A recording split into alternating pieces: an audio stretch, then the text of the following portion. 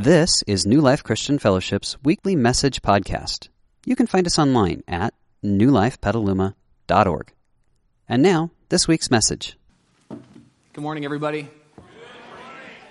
And it's so good to see so many of you this morning. If we haven't had a chance to meet yet, my name is Kevin, and I'm one of the pastors here at New Life, and I'm going to guide us for the rest of our time together. And I just want to say it's so good to have you joining us. And if you're a guest, welcome to New Life. I want to invite you to make yourself at home, get comfortable. We've got coffee and tea out in the lobby.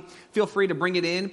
Don't worry about spilling. As you can see from the floor, no one else does. So go ahead and do that. Kick your shoes off, get comfortable, because we expect something to happen in this gathering. We expect that as you come today, and you might be here for a multitude of reasons. You might be here because Mom and Dad brought you, a friend invited you, a cute girl said she'd go to lunch with you afterwards. I don't know why you're here, but I expect something to happen this morning. I expect that as you come here into this place, into this community, that God will actually meet you where you are.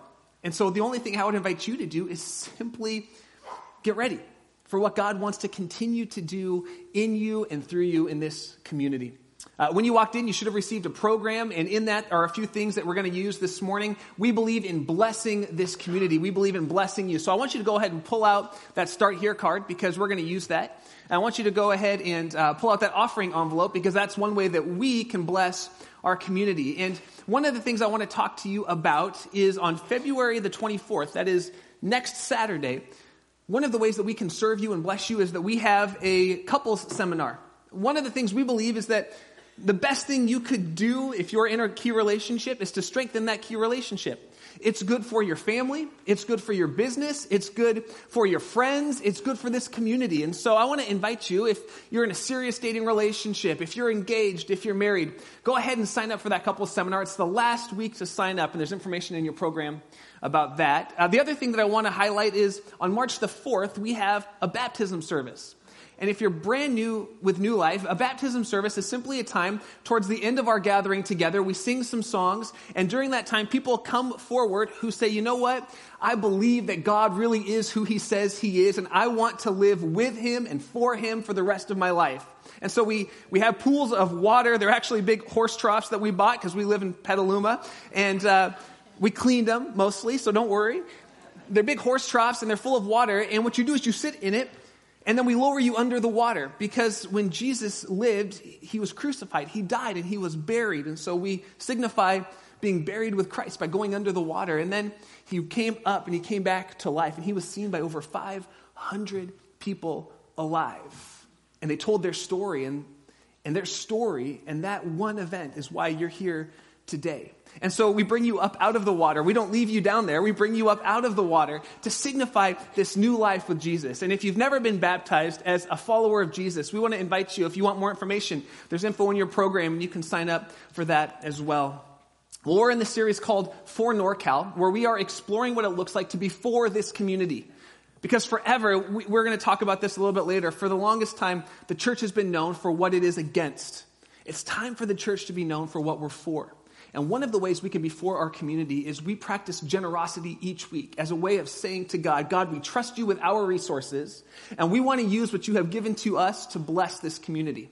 And so through your generosity, we do things like support global projects, build churches, work with orphanages, work with schools, build houses. Through your generosity, we do things like feed people who are hungry and care for people in our community and bless schools. These are the things we do when you and I get to practice generosity. And so if you came prepared to give, you can go ahead and get your offering ready right now. You can use the envelope in your program, or you can text to give, or you can give online. There's plenty of ways to do it. And while you're getting that ready, I want to pause for a second. And talk about something, and we're actually going to be talking about this a little bit later today. But you and I, we know about the shooting that happened in Florida. It hits us heavy. I think this was the 18th school shooting, something like that, in the last 2 months. And we're going to talk a little bit later about this binary world we live in, of ones and twos. It's A or B, it's right or left, it's yes or no, and how Jesus always offers a third way. How he doesn't settle for what the rest of our society settles for. But before we get into any of that a little bit later on this morning, I just want to pray. We need to pause And as a community of faith, we can empathize with people who are hurting because we believe that Jesus actually grieves with those who are grieving. And he wants to comfort those who are hurting. And so I'm going to pray. Then we're going to pass some baskets. And while the baskets are passed, you can drop in your offering. You can drop in that Start Here card. And then we're going to have a video to get us ready for the rest of our time together. But would you join me as we pray together? I'll be honest, God, oftentimes as I look at our world, as I look at our country, as I see pain manifest through horrible actions and the pain that ripples through communities, like many in this room, I want to cry out to you and say, God, where are you? God, do something. God, bring healing. Sometimes you whisper back to me, be part of the healing. Be part of the something. Be part of the care. Would you show us in this community what it looks like to engage with you and follow a third way in a very polarized world? God, would you be using churches to wrap their arms around those who are grieving today, both in Florida and throughout our country and around our world? Would we be part of the solution? We pray in Jesus' name. Amen. So they're passing some baskets. You can take a look up on the screen.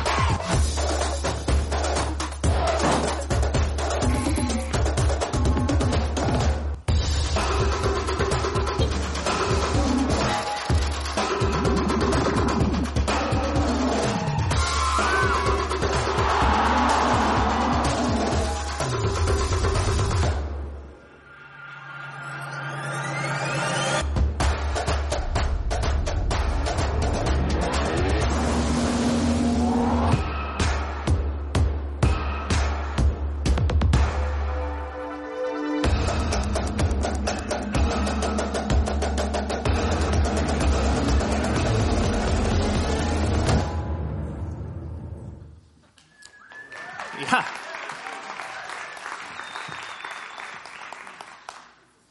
Did you know that this is the second most recognizable symbol in the world today? Yeah, Coca-Cola is the second, this brand right here. Do you know why it's the second most recognizable symbol?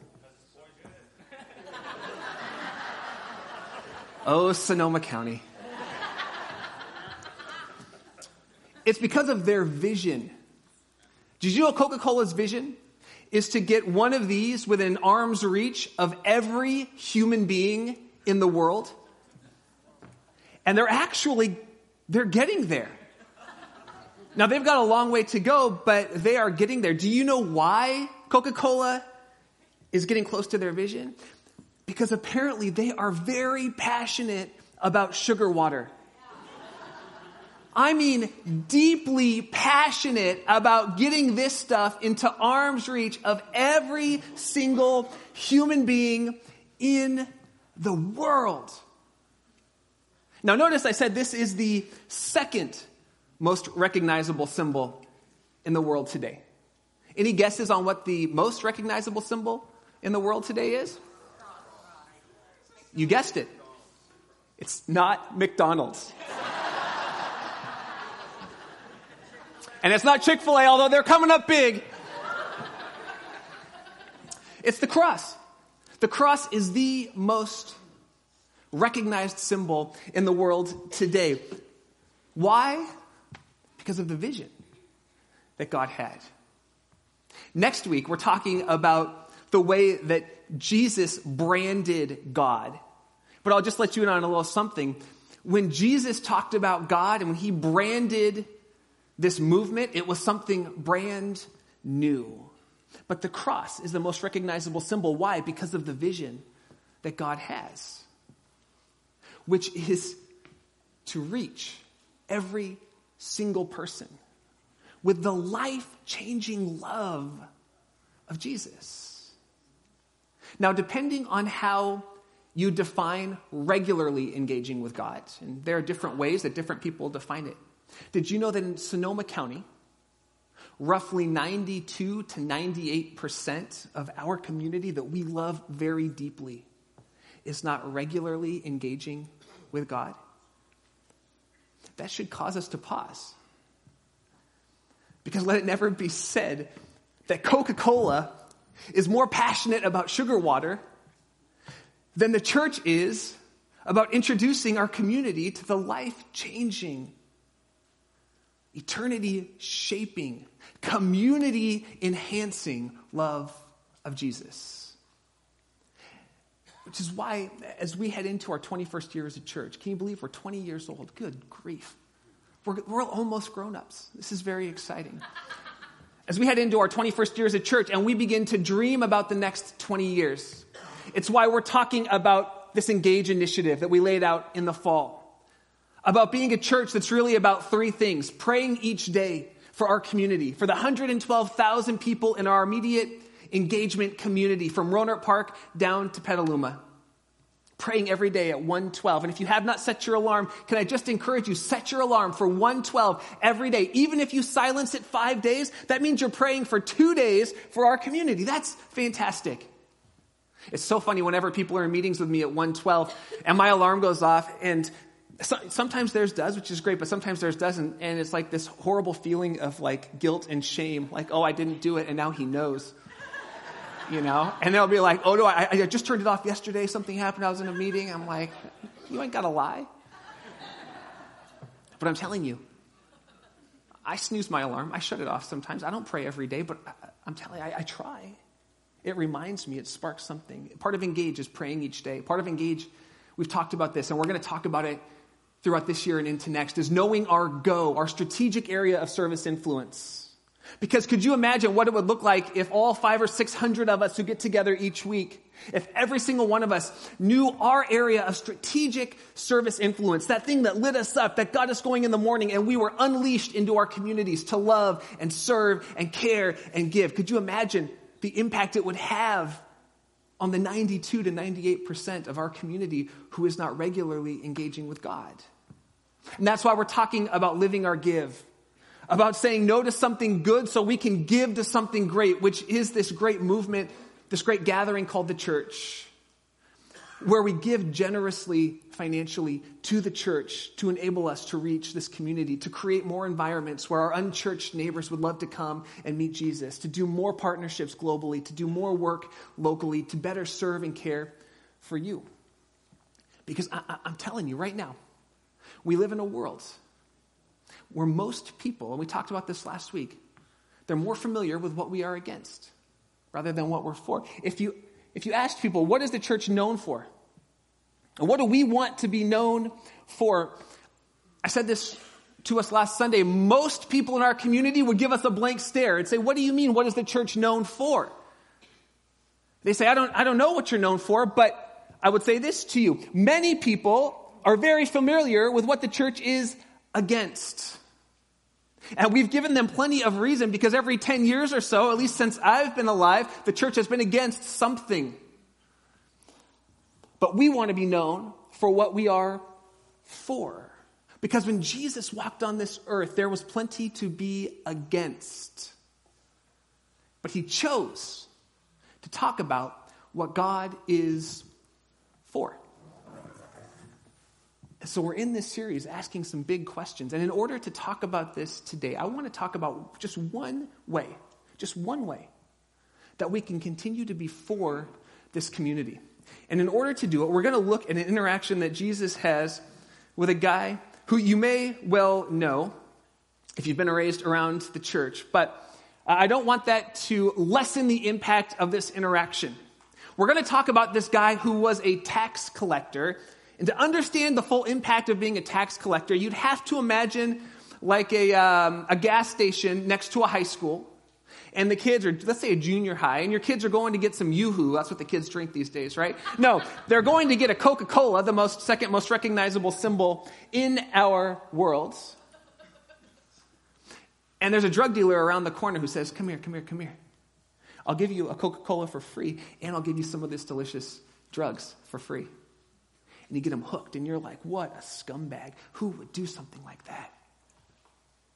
That is how the ancient community thought about tax collectors.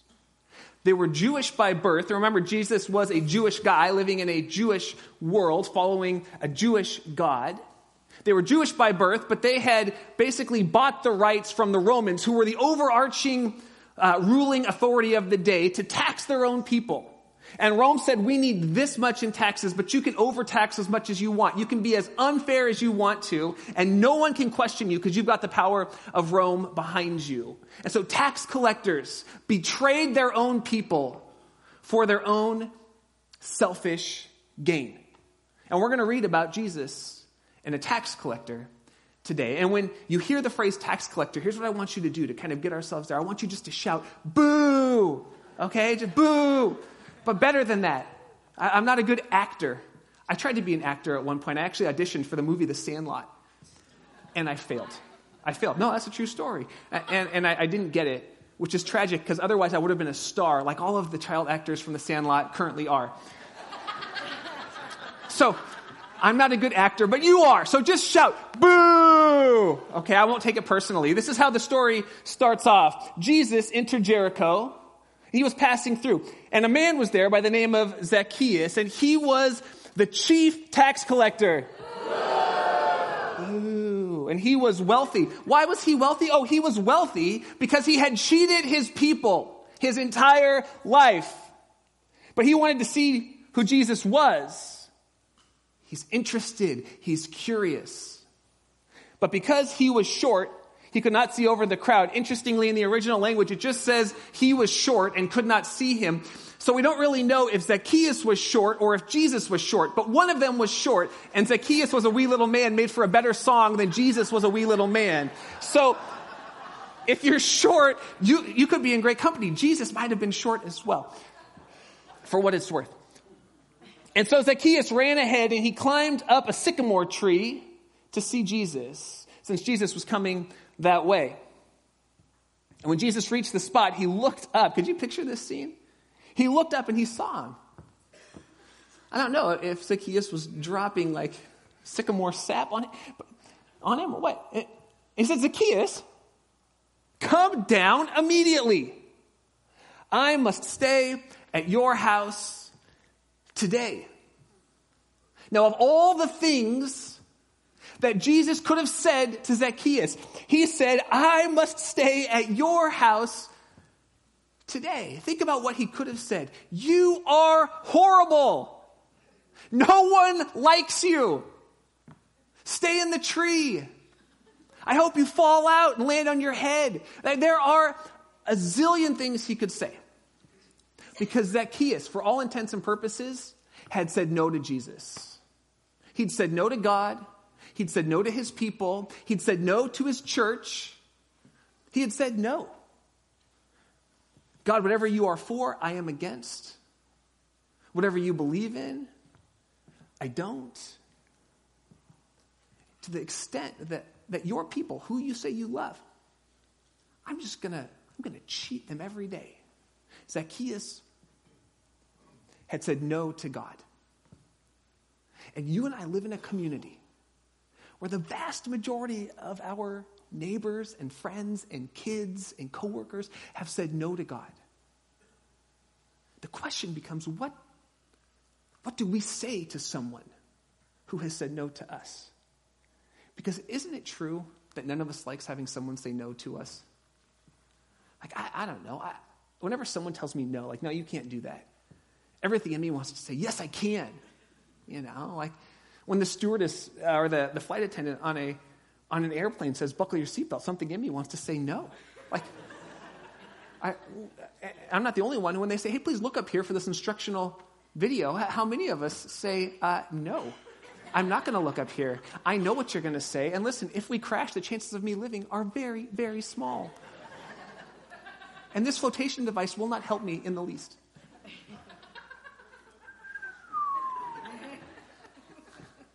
Good luck if you're flying this week. I apologize. But let's just be honest. There's something in us that when someone says no to us, we want to say no back to them. Fine. You reject me, I reject you. Which is why we live in this crazy, false, binary world. This crazy, polarized world of yes and no, 1 and 2, A or B, right or left, right wing, left wing. A plane needs both wings to fly. That's a joke I told my kids. They didn't like it either. Okay, back to our story. So, he came down at once, and he welcomed him gladly, to which you and I, as we read this story, because it just feels like pages, right? We're like, oh, that's really nice. Jesus welcomed him at once. That is so lovely. Jesus chose to say yes, but look at how everyone else responds. All the people who were there, they saw this, they began to mutter or grumble. He has gone to be the guest of a sinner. Boo. A tax collector. And they're so angry. Because most of the church religious world responds the way that our human nature wants to respond when someone has said no to us. Fine. If you say no to God, if you say no to church, if you say no to what I believe, fine, then I'm going to say no to you right back. And so they see this tax collector who has rejected God, and they say, how could Jesus say yes to someone who has so clearly said no? And if the church has a reputation of being more known for what we're against than what we're for, let's just be honest, we've earned it, at least in some ways. Because human nature fights against the idea that we could say yes and live open-handedly with people who have said no to us. Human nature wants to stand against those who stand against you. And Jesus offers a third way. So everybody's grumbling, but Zacchaeus stood up and he said to Jesus, look, Lord, here and now I give half of my possessions to the poor. And if I've cheated anybody, and everyone's grumbling, if you've cheated anybody, you've cheated everybody. Out of anything, I will pay back 4 times the amount that I've cheated. And he has this 180. And he turns. Do you know what this is called, this thing that he's doing right here? It's called faith. It's called trusting God enough to try. But it wasn't Jesus standing against Zacchaeus that made Zacchaeus turn back to God. It wasn't Jesus saying to him, you've rejected the God of your fathers, and now God is rejecting you. It was Jesus saying, I got to be with you today. And Jesus said to him, today salvation has come to this house because this man too is the son of Abraham, which is simply a way of saying that he is part of God's family. And Jesus made it clear that he loves people who have said no to him. And then Jesus goes on to say, this is my mission statement. He says, for the Son of Man, and Jesus is talking about himself, has come to seek and save the lost. The Son of Man has come to seek and to save the lost. Now, if that phrasing kind of puts you at I don't know, why is he calling me lost? It's not a put down. Jesus says lost is just someone who said no to God, who said no to faith, who said no thank you to church, who said no thank you to the Bible and the things you believe. Jesus says that person is wandering without something to tether them to the realities of this world and the world to come. They're simply lost. And Jesus says, I came to seek and save the lost. But the church has actually taken this mission statement and we've said Jesus came to be right at all costs. Jesus came to be right at all costs. And it's our job as the church to stand for the things that Jesus is for.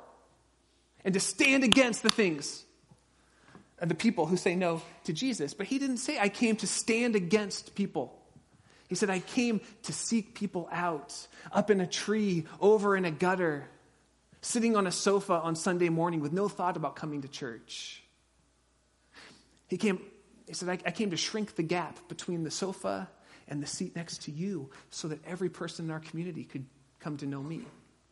He said, I came to say yes to those who have said no.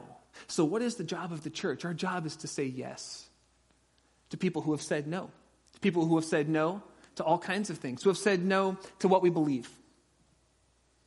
Jesus invites us to say yes to those who say no to what we believe. To say yes to people who have said no to the church. Say, I don't want what you have to offer. Did you know that Jesus invites you and I to say yes to people who have said no to Jesus? Because Jesus said yes to people who said no to him. Think, if you're a Bible reading person, think about all the times when Jesus said, they don't know what they're doing. Please forgive them. They do not understand the role they're playing in this divine story. And Jesus invites us to say yes to people who just don't know him. But this requires that you and I push back against insider thinking. Insider thinking, it takes two main forms. The first is, insider thinking looks a lot like building walls. Like having only two ways to go. Like polarizing. Did you know that in 1976, in the election of 76, 25% of Americans lived in a county where the election was won by a landslide? 25%. Did you know that in the 2016 election, 80% of Americans lived in a county where the election was won by a landslide? Do you know what that means? That means that we are clumping with people who are like us, who think like us, who act like us, who vote like us, who look like us, who speak like us. And we're polarizing. Like you, I've clicked on my news feed and I saw this tragic shooting. And I knew what would happen. Day one, Facebook would be flooded with posts saying, pray for Florida. Day 2, 3, 4, and on, Facebook would be flooded with posts saying we need stronger gun rules, or this is not a gun issue, this is a mental health issue, this is a sin issue, responsible gun owners are not the problem. And I looked at this, and I start to grieve. Because here's my thought. We live in a world that only offers two ways. It's either a gun issue, or it's a mental health issue, or it's a sin issue. Why is that? Why does our world only offer us two options? Let me just say something to kind of make everybody angry. What if it is a mental health issue? What if it is a sin issue? Sin is, let's just define it for a second. It's brokenness. We all have it. I don't have to tell you that you sin. You know you have it because you've laid in bed before and thought, why did I do that or say that or go there or think that or drink that or smoke that or talk to her or message him? Why did I do it? You think I'm never going to do it again. And then you did it again a week later or a month later. That is sin. And it impacts all of us. And it's here. And that's why Jesus said, I came to free you from this thing that traps you here. So yes, there's sin. And yes, there's brokenness. And yes, we need to be a community that is caring for people with mental health issues. So what if it is a sin issue? And what if at the same time it's also a gun issue? What if at the same time we could say, okay, but in the interim, while we know there's still sin in the world, why not put some cards around weapons that can kill so many people in such a small amount of time. I didn't dare put that on Facebook. I'll just say it at church because it's a lot harder to yell at me when I'm not typing in a post, right? Because there's human beings here. We forget that on social media, but that's another sermon for another day. But what if Jesus offers a third way? We don't have to be polarized. And in fact, our society is looking for the church to be a third way kind of a church.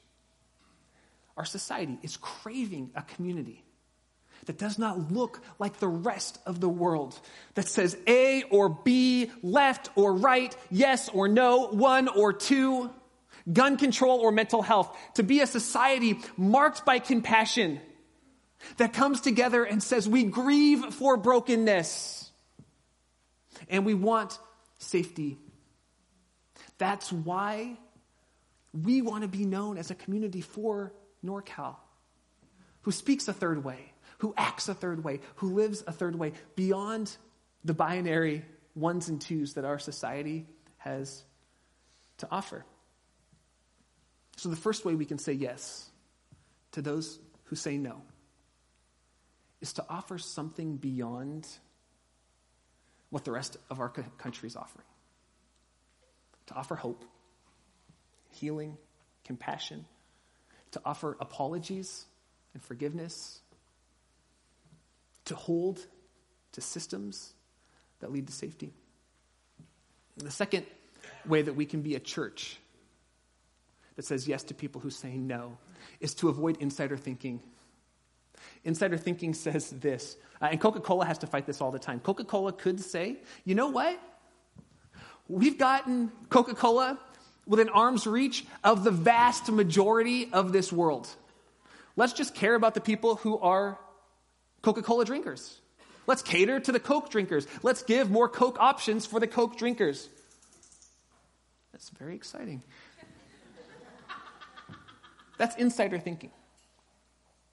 And anyone who doesn't drink a Coke, well, they're just an idiot. Because they don't drink Coke.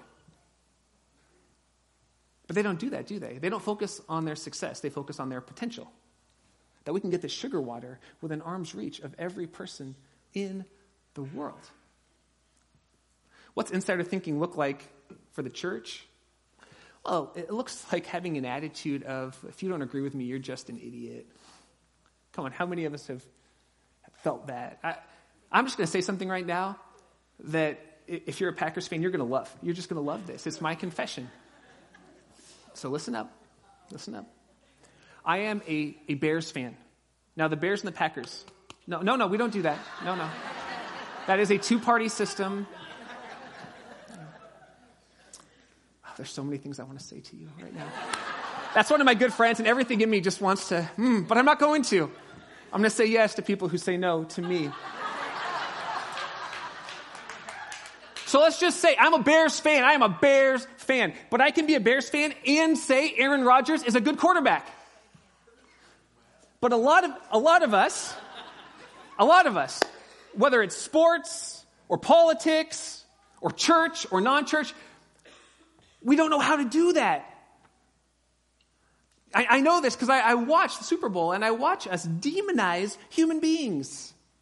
He's an idiot. She's an idiot. They're idiots. And I'm blown away that we, the church, doesn't know how to both be for something without being against someone. You know what I mean? Am I meddling now? Okay, don't worry. If you're a football fan, you'll forget about this in 11 months when football season starts again. Don't worry. So will I. But insider thinking looks like, well, anyone who doesn't believe in me or do church the way I do church or do church at all, they're just idiots. And insider thinking caters to church people. It caters. And if we're going to be a church for our community, we can't cater primarily to church people. Here's what I mean by that. You know what? I've never gotten an email. I've never gotten an email that said, hey, Pastor Kevin, I don't go to church. Never been to church. Never thought about going to church. But if you did blank, I might come to church. I've never had someone who's not a Jesus follower send me that email. I've had multiple emails saying to me, Pastor Kevin, and it's so funny. I almost only ever get Pastor Kevin when someone's mad at me. Almost always. They'll call me Kevin. They're mad at me. It's like, Pastor Kevin. If it's Pastor Finkbeiner, I know they're leaving the church. I just know it. I don't even read it. It's like, okay, I'll see, good luck, I just know it. But Pastor Kevin, if we don't start discipling better, if we don't start this program, if we don't start this, I'm leaving the church. And so churches who start off being for a community drift towards insider thinking because there's like 600 of you and you want so much. And it's good that you want it. I want it for you. I want it for you. But not to the exclusion of 92 to 98% of our community who does not yet know Jesus. And if you're thinking, well, what about me? What about me? I come to this church. Don't you care about me? Yes, I care about you deeply. I do. I grieve for you. I pray for you. I'm in tears for you. The amount of things I hear from you, my heart is for you. Yes, I care about you, but I'll tell you this to be sure. You will never experience what the church can do for you, because that's what we want. Hey, what about me? Until you experience what the church can do through you. Amen. Listen. Okay, I'll say it again. You'll never experience. Okay, yeah. The church can do a lot for you. You know what's really going to light you up, though? I'm telling you, when you get involved with Jesus' mission to seek and save those who are far from God, you'll never know what the church can do for you until you experience what the church can do through you. That's why we're talking about praying each day, knowing your go, living your give. Let God do something through you, and then watch what he does for you. I'm going to wrap our time up by talking about the way that this prolific thinker, philosopher, church planner actually did this in real life. He's in Athens, and he shows up and he's wandering around this community that's full of statues to gods and goddesses. His name is Paul. And he gets to Athens and he's looking around and there's gods and goddesses, statues and temples everywhere. And then he walks into this spot. So he stands up at this meeting in the Areopagus and he says, "People of Athens, I see that in every way you are very religious." Does that speak to Sonoma County? Yes, actually, it does. We don't use the word religious, though. We use the word spiritual. People of Sonoma County, I can see that in every way you are very spiritual. Because I'm telling you, almost everybody I talk to would say, I'm spiritual. Yeah. Because as I walked around, I looked carefully at your objects of worship. Here's what Paul did. Paul started off being for his community by saying yes to his community by listening more than talking. Listening more than talking. There was a time in our country where the church, like the church, was kind of the ruling party. You know what we did with that? We talked a lot. And we made a lot of mandates. We held a lot of councils. We informed a lot of politicians. That's no longer the case. If 92% of our community is not following Jesus, then we are not in the majority. And what do we need to do? We need to say yes to our community by listening to our community. What makes your neighbors tick? What kind of questions are they really asking? What kind of things keep them up at night? What are we afraid of? My dad's a principal, he retired. Now he's a substitute principal. What an awesome gig. Yeah, he gets paid bank for going in and being like a superhero for a week. It's awesome. So my dad was a principal, and he's a great principal. His name is Mike, and I always wanted to be like Mike. Like Mike Finkbeiner was the bomb. He put the PAL, P-A-L, in principal. Pal, yeah, okay. Another joke my kids don't laugh at. Thank you. But my dad said to me, "Hey, Kevin, whenever I go into a new school," and this has served me well, whenever I go into a new school, for the first year, I don't change anything unless absolutely necessary. Here's why. If I come in and change stuff, even if it's better, I'm going to look like an arrogant jerk. And I won't win the trust of the teachers. And if I don't have the trust of the teachers, I cannot influence them. And if I cannot influence them, I will not reach my goal of educating and developing these kids. The church could learn a lot from Mike. or from Paul. That we need to go in and listen and learn before we speak. He goes on to say this. Then Paul stood up and he said, I see that in every way you are very religious. And I think here it is. For as I walked around, I looked carefully at your objects of worship. I even found an altar with an inscription to an unknown God. So the people of Athens, they actually hedged their bets. They thought, we want to worship everybody, but we know we're leaving some God out. This is what they did. And so they said, we're just going to make a statue or an inscription to an unknown God just to kind of cover all of our bases.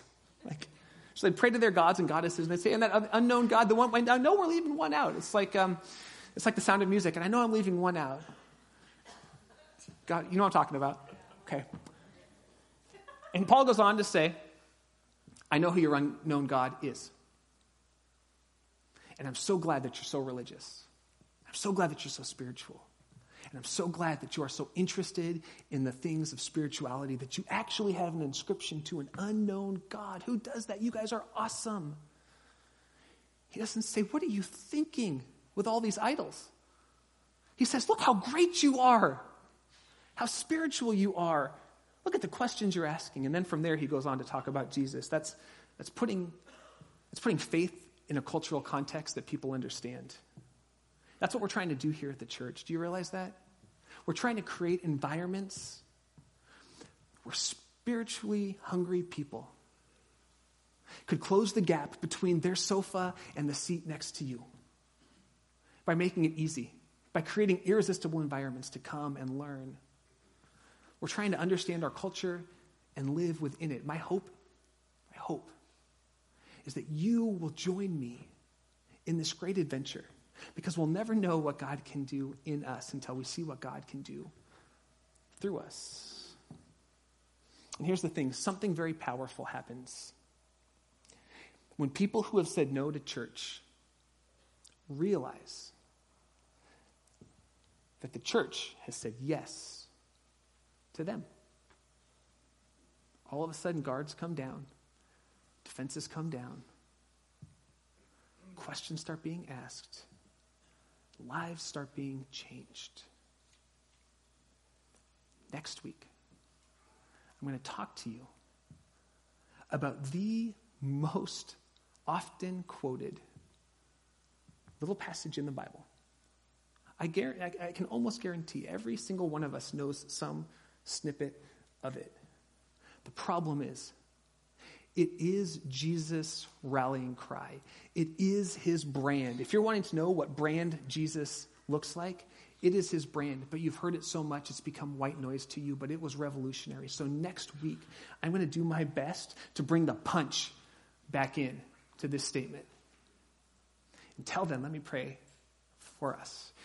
God, would you use us, this community, to be a gathering that is for NorCal? Would you show us what it looks like to say yes to our neighbors, yes to our coworkers, yes to our kids, yes to our employees, yes to our classmates, even when they have said no to us and to you and to the things that we hold deeply to. Jesus, we want to actually be like you in the way that we say yes to those who have said no. And through that, Jesus, we want to introduce the people of these communities that we love so deeply to you, because you love the people in our communities.